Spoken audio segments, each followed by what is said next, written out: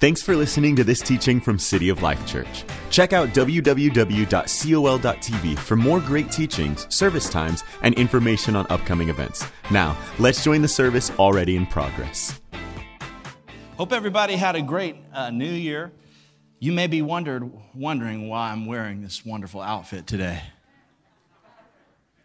It's beautiful, isn't it? Today, the Dallas Cowboys have the first meaningful game that they've had in years.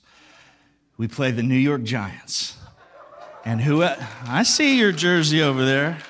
I knew there was something that looked terrible in that side of the room. I'm joking. It's like the first game that we've had in a long time. First of all, the Giants and the Cowboys are both terrible. We're horrible. This is like, two children that are fighting each other, and the winner of that fight gets to fight Mike Tyson. That's sort of like what's going on right now. One of us is going to make the playoffs.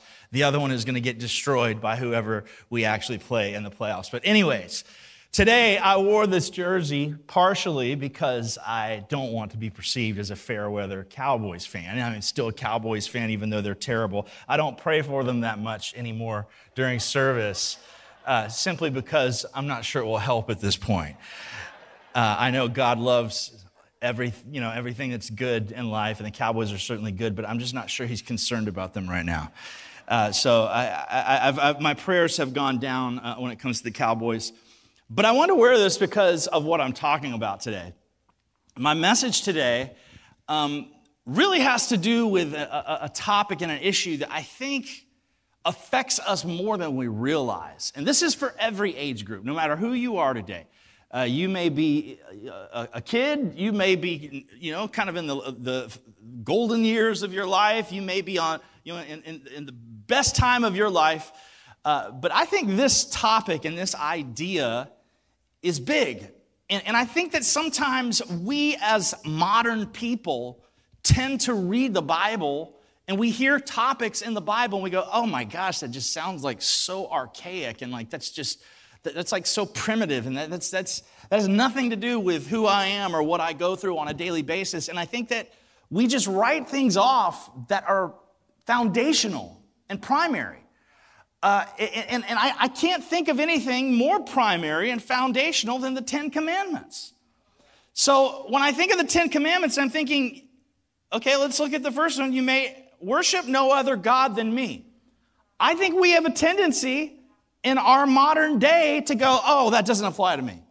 Really, the very first thing that God tells people, the very first thing when He's ordering and structuring a society, the foundational principle that He makes for His society, because He knows that we have a propensity to want to find gratification in things that are not Him, hence my Cowboys jersey. We love identifying ourselves with something that can have a logo or that everyone else can see, and then they look at it and they look at us and they pair us together. Everything will be okay if I can just have this, if I can just have that. God knows that that's the heart of don't worship any other God before me. Because He understands that the reason that we would try to worship something else other than Him is because it seems like a quicker pathway to significance. Is everyone getting that today? That whatever would cause us to sidestep a biblical life, a godly life, a Christ-like life, and look, people do it all the time. They do it every day. Teenagers do it. Kids do it through everything. And look, I'm not trying to go, oh, the TikTok generation is evil. No, that's not the point. The point is you do it on TikTok. Your grandma does it on Facebook. Everybody's got their own way of sidestepping the kind of life that God has called us to. What life does Jesus invite us to? An unassuming, quiet, internal life where we're growing every day and becoming more like Jesus and letting people see that in our life. But so many things pull us and say, get views, get followers, get likes, get significance. Look, I am not banging on social media right now. I'm using some examples of social media. I think social media has the power to do some incredible things and has the ability to connect with a lot of people. But what I'm trying to give some examples of things that we will replace as gods in our life, things that we will replace God with something else. I don't care what that something else is. It has a million different expressions based on who it is. That's why God, the first thing he says, don't worship any other gods. And what's funny is you're like, well, let's move on to number 2, Pastor Jeff, because it's not a problem for me. Never has been, never will be. Worship one God, Yahweh is his name, his son Jesus Christ, the power of the Holy Spirit going on with me.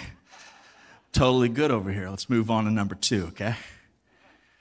Well, the problem with that philosophy is that some people get their meaning and their value by being good. And they get their significance from following everything this book says and never making any mistake. And then it becomes a long list of all the great things that you've accomplished for God. I've done this. I've done that. And see, then something has actually crept in and become your God, and you don't realize it, and it's called self-righteousness.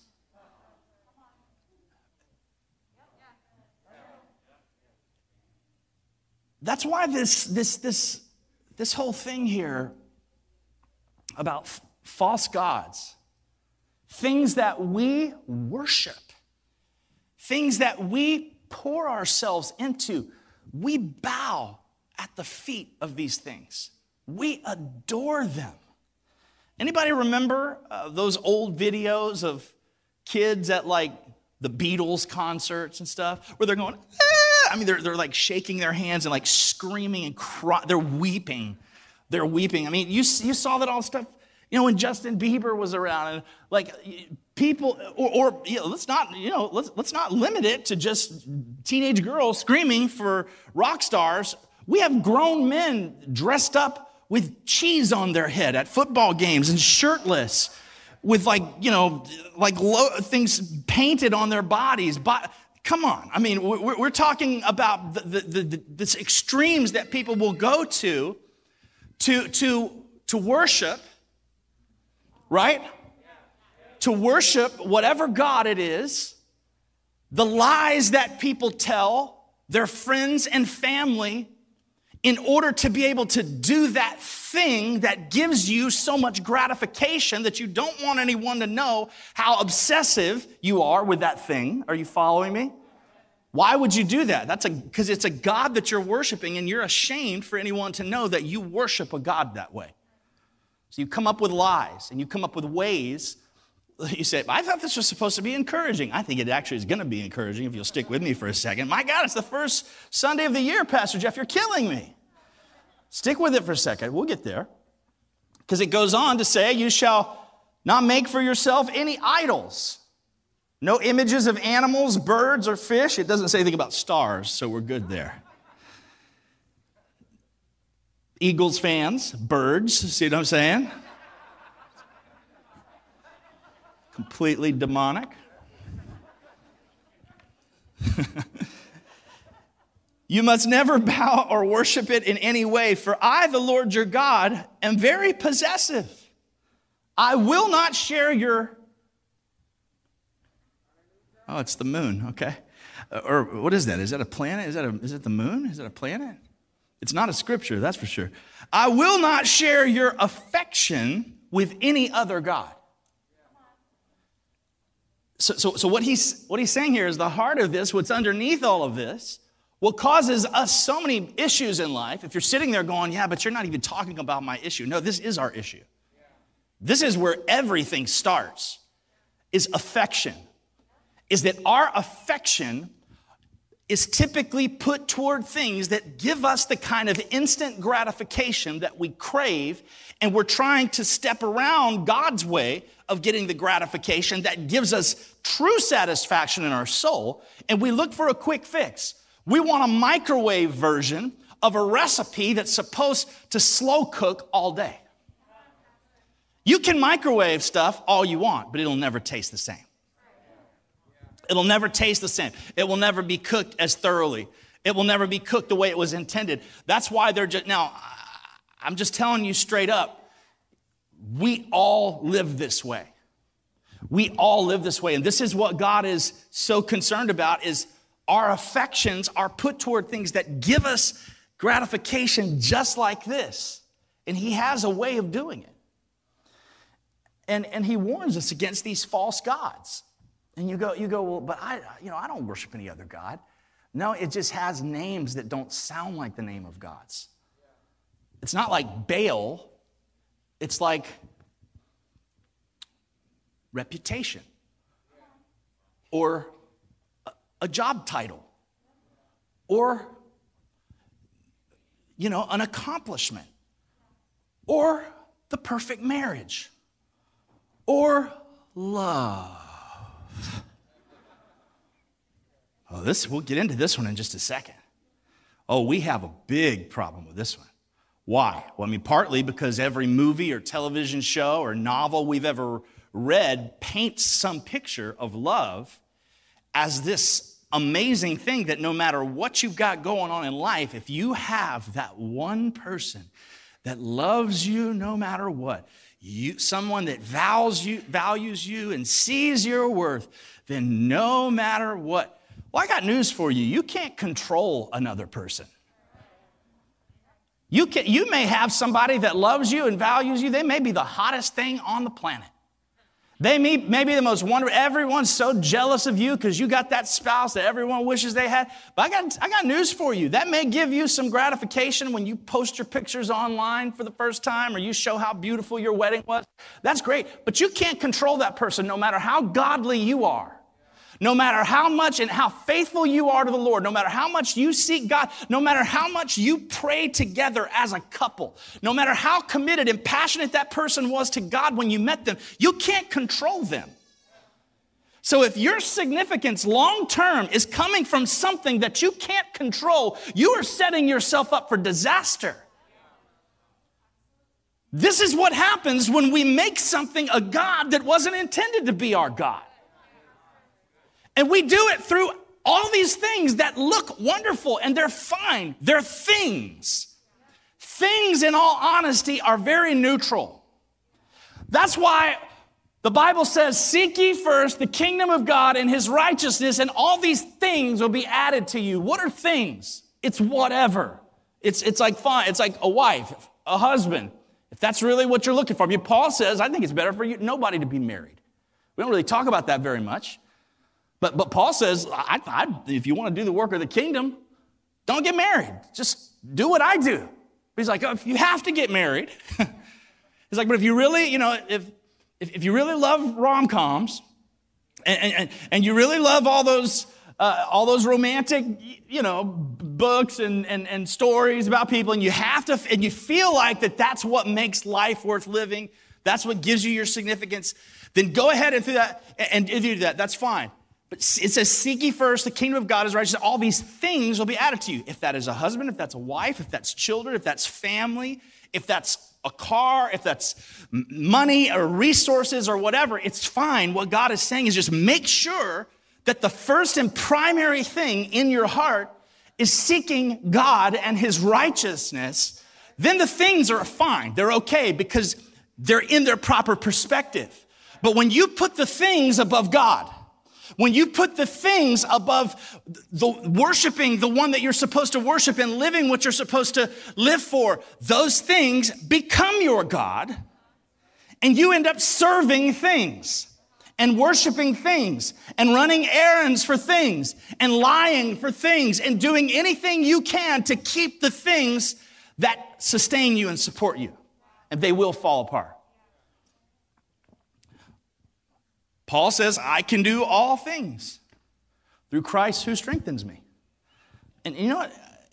The bottom line is what he's saying is things are just things. I can do ministry for God. I can build a tent for God. He made tents. They're just things. But And what he was saying when he said that is he said, I've learned the secret of being content, whether I have a lot or I have a little. What's the secret? I can do all things through Christ who strengthens me. Things are just things. Somebody say things are just things.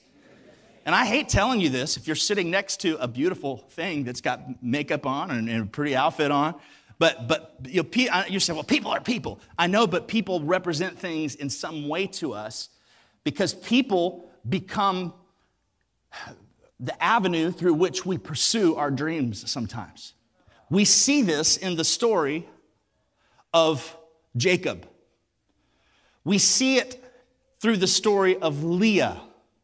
Actually, we see it in almost every single biblical character. First of all, the Bible is so full of jacked up people. This should be very encouraging to you. The Bible is full of people they're just whack. They get multiple wives.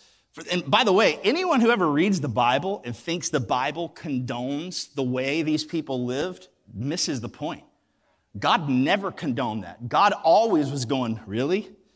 You're going to sleep with the maidservant of your wife, and you have babies with her, then you're going to get another wife, and really? That's the way you want to live? Really? And what we find is that God ends up through Scripture blessing jacked up people.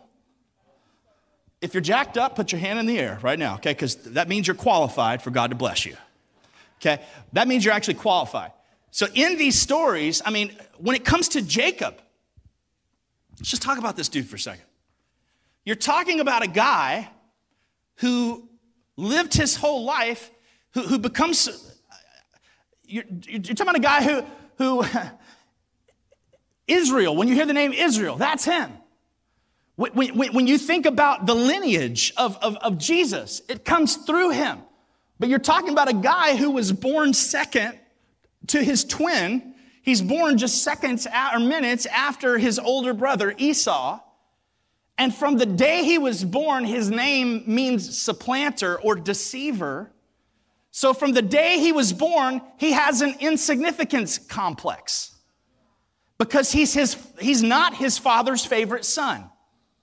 So one of the primary characters of Scripture grows up his whole life searching for significance and searching for ways to be recognized and searching for ways to be valued. And constantly looking for ways to stand out because he doesn't feel like enough. We all have these issues is this okay today? Are you like thrown off that I'm wearing a Cowboys jersey, or are we going to be able to make this work? So we all have these issues, we all have these things, and it's something. It's that I wasn't loved as a child, or I had this person that was recognized for all they did, and I was never, and we have all these things that are driving us and create this narrative in our mind on why we do the things we do. But Jacob feels so insignificant that his older brother Esau has the birthright. And even though they're twins and he's born just minutes before him, in this particular culture, the older brother got a double portion of the father's wealth, of the father's blessing, and he got to run the family. So one day when his older brother Esau, who, by the way, they're polar opposites. Jacob is like a gamer. He has no hair on his chest. He's like, he's like a fashionista probably. He's like very in tune with the culture. He's like a thinker and all this stuff. Esau is literally, he is so hairy that when Jacob is deceiving his father later, he puts animal skins on his arm, and his dad's blind. He's like, see, Dad, it's me. And he reaches out and touches like the wool of a bear. Somebody's like, oh yeah, it is you. I mean, that's how hairy Esau was. This guy's really hairy. This is a hairy man. I mean, and he's a hunter, and he's just like his dad. You couldn't feel more insignificant if you're Jacob. That you got this big burly brother. Oh, hey, I'm home. And he's carrying the deer on his shoulder. Got another one, Dad. And it's like you're over there. You're over there playing Xbox. You're like, that's really good, buddy. So this is like the scenario.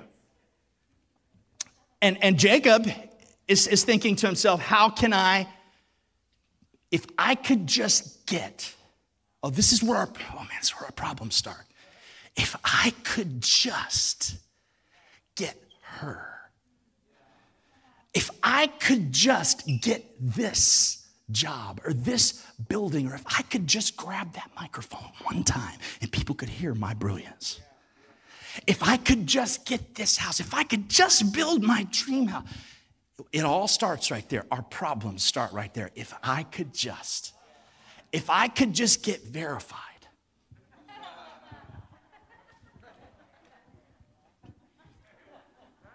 Then all of my haters would have to bow down at my feet and say, look, he made it. He made it. You follow me, guys? It starts with that, if I could just.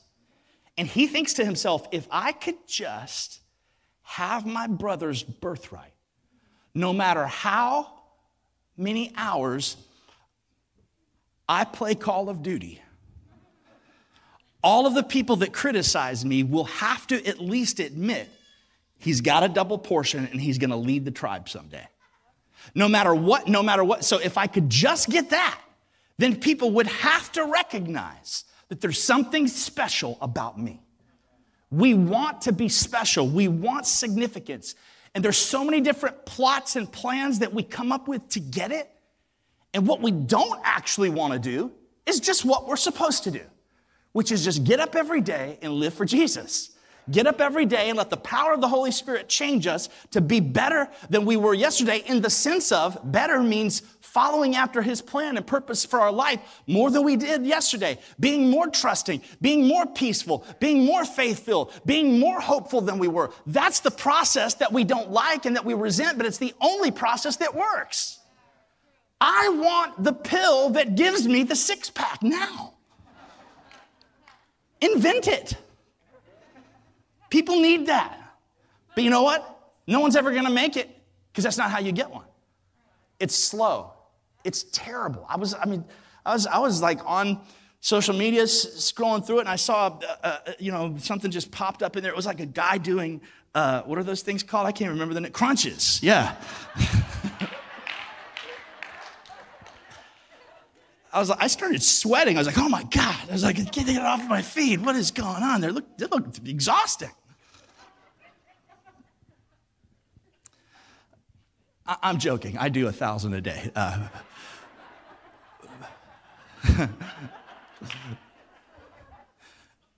But the point I'm trying to make is that there really are no shortcuts to the kind of gratification that we get when Jesus becomes our everything. But we look for them in all of these things that lead to total dead ends.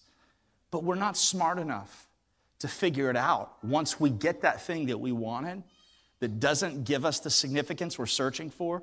We're not smart enough to go, wow, this really doesn't work. We do what Jacob did. What did Jacob do? He figures out a way to cheat his brother out of the birthright. Okay, so it's insane. It's crazy. His brother is like super hungry. Think about how hungry you have to be to do what this guy did. He's like, comes back, he's really, really tired and he's hungry, and Jacob makes some of his favorite. This would be like me being famished and someone coming to me and like baking me a red velvet cake and being like, give away your future for this red velvet cake. I'd be like, what do you mean by my future? I mean, this is like the temptation that Esau's having. Because Jacob's like, give me your birthright, I'll give you some of this soup. This had to be really good soup. He goes, give me your birthright, I'll give you this soup. And he goes, oh, what good is a birthright to me if I'm dying? I'm about to die over here. He's like, he literally says this. He said, I'm so hungry, I'm about to die. What good's a birthright if I'm dead? He's like, then give me your birthright. He's like, fine, you can have my birthright. Give me some of that soup. And he takes the soup and he eats it. So he officially does a deal, preys on someone else's weakness. This is how immoral we become. When we think that we have discovered a pathway to significance. So whatever it is in your life, if I could just, that blank is different for everyone in this room. Because Jacob says, if I could just get that birthright. So what does he do? Boom, he's got it. Does his life magically change into something wonderful at that moment? No. He needs more. So he doesn't just want the birthright. He wants to take the blessing that his father Isaac is going to put on Esau before he dies. He wants to steal it. So he comes up with this plot and this plan that when it's time to do the customary blessing where the father, who is literally 130 years old or something at this time, he's blind. When he does the blessing, he cooks this food. He does all this stuff. He walks in with the animal skins on his arm. And he's like, Esau, is that you? He's like, yes, it's me. And he's like, let me feel your arms. He's like, here. He's like, wow, that is you. And he's like, bless me, Father. So literally, he's lying to his weak, old, blind father. This is literally what we turn into when we're in pursuit of things. When we're in pursuit of things that we think are going to give us meaning and value and deep satisfaction, we'll do anything. We'll hurt anyone. We'll lie to our family. We'll compromise our morals. We'll do anything. And Jacob lies to his old blind father. And his father blesses him. Now, I know we, in modern society, we go, oh, why couldn't he just take it back? That's not the way things work. So what he did is he goes, once he blessed him, you know, you're going to be fruitful, you're going to do all these amazing things. Esau comes in later and goes, hey, Father, it's time to bless me. He goes, woo, what do you mean it's time to bless you? I just blessed you. He's like, you didn't bless me. He's like, oh, he figures it out. And Esau's weeping and crying. He's like, please, Father, bless me. It's me. And he goes, no, I can't. I already blessed your brother. You're going to serve him. You live by the sword. You're going to die by the sword. He says all these things to Esau. It's like this heartbreaking thing. Okay, so now Jacob has literally got everything that he ever wanted. Everything. He's got the double portion. He's got the birthright, and he's got the blessing. So does he wake up the next day when he gets what he has been desperately wanting so much, enough to lie and compromise his morals? Does he wake up the next day and go, I have it all, praise you, God, everything is perfect? No. What does he do? He realizes, I have it all, now my brother wants to kill me. I can't even live here anymore. So he has to go live in the town where his mother is from. So he has to leave his whole life. So he's got what he wants, but now it's cost him everything. And he's got to go somewhere else. So the thing that gave him significance, that made him somebody, now he's a total nobody again. This is exactly what happens to us when we get exactly what we want. We realize that thing we wanted so much, it's just like, eh. So what does Jacob do? He does what we all do. He meets and finds something that absolutely fascinates him to the core, something new that fascinates him to the core. Her name happens to be Rachel. And she's really pretty. You know, it's funny, when you read the scriptures, when it comes to the way it describes her, it's very raw. It says this right here. It says in verse 6, Laban had 2 daughters. The name of the older was Leah. The name of the younger was Rachel. Leah had weak eyes. By the way, I've heard all kinds of people say, well, the Bible would never be mean. It would never say she had weak eyes, you know, meaning that she wasn't pretty. It just means she couldn't see good. No, it doesn't say that she had weak eyes, but Rachel could see really good. It says she had weak eyes, but Rachel had a lovely figure. This woman had a great body. That's what the Bible's saying. It's saying she, literally, there's no other way to interpret that. She had a lovely figure, and it said, and was beautiful. So it's making a contrast in between the fact that this woman is pretty to look at, figure-wise. So it's saying if you saw her coming from a half a mile away, you go, woo, look at her. And then on top of it, when she got close, you go, it gets even better.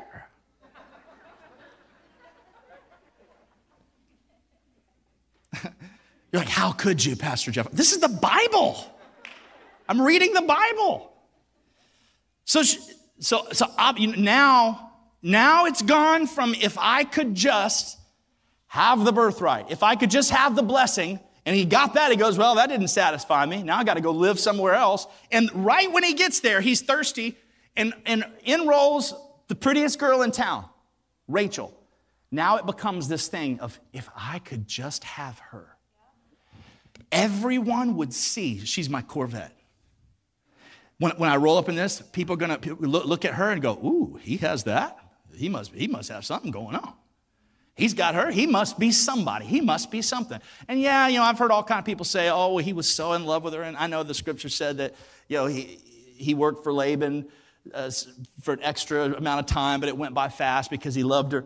That word for love, I get it. I understand that there is a romantic aspect, but in this time and in this culture, this is a very rare idea. People did not marry for love at that time. They married for status. It's widely known by scholars and commentators that love was really not part of the equation back then. You married for status, and men married for status, and women, their goal was that in that particular time, that to have kids and have a family gave you significance.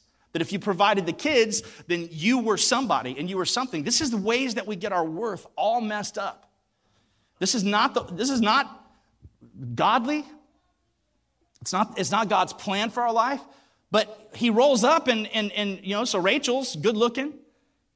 And it says Jacob was in love with Rachel. Oh yeah, well, it's right after it says she had a lovely figure, was beautiful. It says he was in love with her. I'm sure it's not the kind of love that that's so romantic. No, he just thinks she's hot. It's that kind of love. And he says, I'll work for you 7 years in return for your younger daughter, Rachel. So there's a problem. Leah is the older daughter, the one that's not good looking. But he wants the younger daughter. The problem is it's customary to marry the older daughter. You got these guys, when they had daughters, they were kind of selling them off one by one. You start with the oldest and you work your way down. It's horrible. And by the way, like I said, the Bible does not condone these things. This is the way that people live. God chose people that were messed up and flawed in that system. And the more and more we follow the ways of the Lord, the more our lives will look like the kingdom. That's why, Jesus said, thy kingdom come, thy will be done on earth as it is in heaven. It's a process of getting that kingdom life into our life. We have to pray that God brings that kingdom life into our world. So I'd like to close out. I may jump back on this next week. I think I'm going to jump back on this because I'm really not done. Because I think there's so much more here, especially in this story. But I think what we get down to is when we dig into this, it says that, he says, it's better that I give her to you than some other man. Now, note really quick that Laban doesn't say yes. He says it's better that I give her to you than some other man. So he kind of leads him on. So he doesn't complete the deal. They don't do a covenant or anything like that. He just sort of passively says, oh, that's, it's better that I give her to you than some other man. It says he served 7 years to get Rachel, but they seem like only a few days because of his love for her. Verse 21, Jacob said to Laban after this time, listen to this, another crass, raw comment, give me my wife, my time is completed, and I want to make love to her.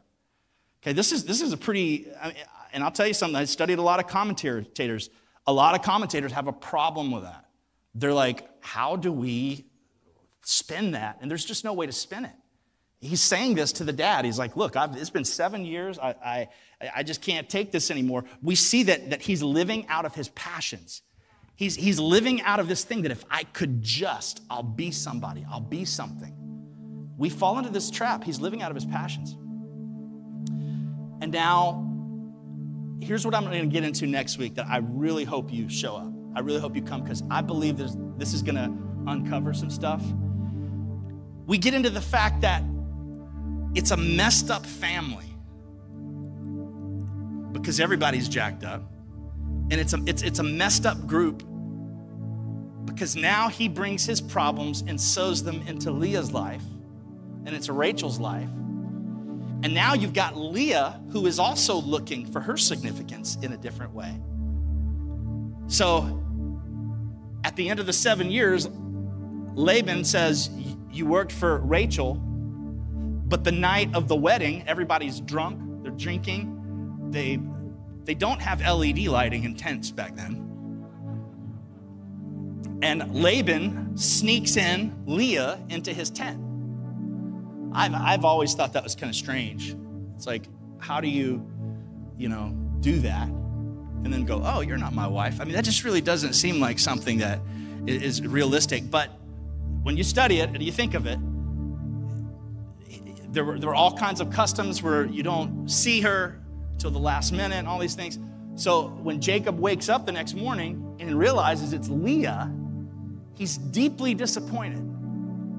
That's what I want to leave you with today, is that our pursuit of that thing that we think is going to give us significance always leads to waking up the next morning next to Leah. It is always less than we imagined. And I don't care what it is that you're pursuing in your life. And we're going to talk about Leah next week. And we're going to talk about how being not beautiful and being unloved by her husband could have seemed disastrous, but God had a plan for her life. God used her in an incredible way. We're going to talk about that next week. But this week, I'd like to focus and end this idea on Jacob getting what he thought was going to make him happy, and waking up the next morning, realizing he had been cheated and he had been lied to the same way he lied to his father and deceived his father. He deceived his father and at the last minute pulled the old switcheroo. And isn't it interesting that it got pulled on him? So what I want to encourage you is don't spend your life in pursuit of things that identify you, these things that when you walk in the room, everyone knows they're this, they're that. All these things, I promise they're just a trap. They're trying to lead you down the wrong road.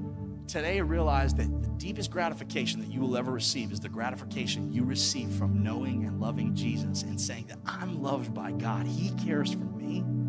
He has a purpose for my life, and I don't have to try to be anything. I am something today because of what God has already done for me. That's the greatest gratification that we could ever receive. I'll dig into that a little more next week, but today I hope that leaves you feeling encouraged today. Maybe go read this story if you want to prepare for next week. Go read the story in Genesis. It's very dramatic, and it's very encouraging to me how God uses flawed people, because I know that, man, I'm flawed, and I'm amazed that God is able to use me at all. So I love you today. I appreciate you so much. I'm excited about this new year. I'm excited about the opportunity to do great things for God, and I just don't want you falling in the same traps that you fell into last year. Who's ready for something new? I'm ready for a new way of doing things this year. Amen. This concludes the teaching. If you'd like to support what God is doing here at City of Life, click on the Give button at www.col.tv or text a dollar amount to the number 855-997-6900. We hope you'll join us again.